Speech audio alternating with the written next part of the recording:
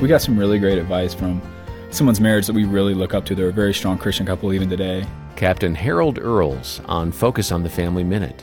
They said that essentially you are choosing to love your partner every single day, and that what it really means when you have kids is to even put your marriage before your kids. And I think that we saw, and we were so blessed that, our parents poured everything they had into us, but at the end of the day, they weren't pouring into themselves and their marriage. And so that's been a very important lesson for us as we have 2 kids with another one on the way, is to make that time, is to find time to even have little moments in the house after they go to sleep, or if you can afford it, find a way to get a babysitter or a relative to come over, and be intentional with our love, and to always grow the love side, not just, hey, I love you because we have kids together, but I'm actually in love with you. Your marriage is important. It's the foundation of your family.